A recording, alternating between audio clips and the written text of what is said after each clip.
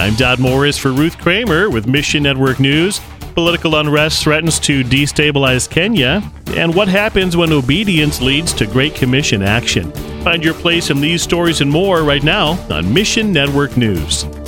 Kenyan streets are quiet again after the latest round of anti-tax demonstrations.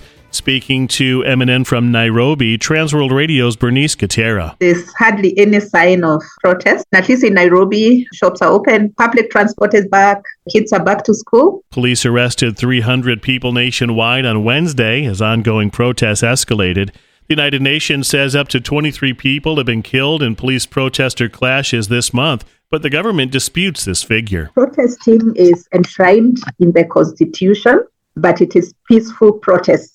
Unfortunately, protests always seem to turn violent, and the police then respond with probably too much force. Economic hardship is driving people into the streets. The cost of living has continued to increase with the new government, which came into power with the promise of lowering the cost of living, especially for the poor. Yet believers call for peace. Church leaders offered to mediate in the differences between the opposition leader and the president. The body of Christ has been involved in trying to get the two sides to talk instead of going into the streets. The dialogue did start and then the talks collapsed. Please pray that politicians will stop instigating unrest in Kenya.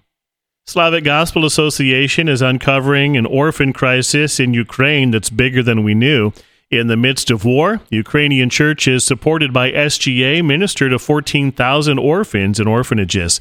But they've also discovered up to 50,000 social orphans who aren't cared for at home. SGA's Eric Mock. We miss the children that remain in these homes among parents that are basically abandoning the children every day. We hear of children that come home from school to find parents passed out. They're drunk. They're not providing food. Children that are going for days at a time with never getting a meal. Through SGA's Orphans Reborn program in Ukraine, we're not only helping orphans in orphanages, but we're also working with churches as they minister to children wherever they find them. It might be on the street. It may be in troubled homes. Some of the churches are working with families to make sure the tide of orphans heading into orphanages is slowed, at least in some measure. And if we sit back and wait somehow for those children to show up in an institution, I think we're missing an opportunity. Yeah, please pray for Ukrainian children to know the love of their perfect Heavenly Father. Every time you listen to Mission Network News, you hear the same call to action to find your place in the story.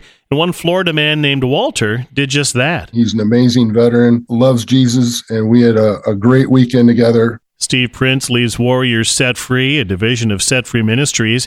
After hearing a Warriors Set Free story on MNN, Walter took action and reached out to Steve. He's like, let's go, man. Like, how do I get involved?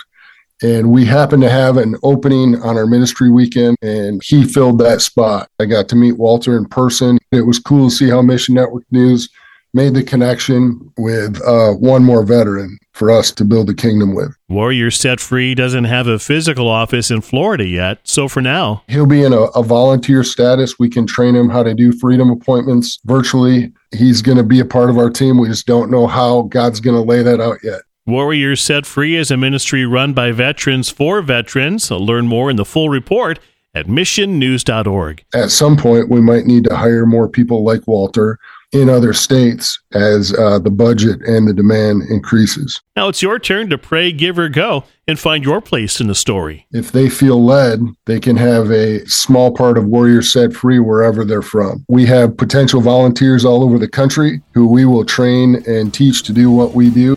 Mission Network News is a listener-supported service of One Way Ministries. You help bring stories of the heroes of the faith and a voice for the voiceless. Consider giving today. Look for the support tab at missionnews.org. That's missionnews.org. For Ruth Kramer, I'm Dodd Morris.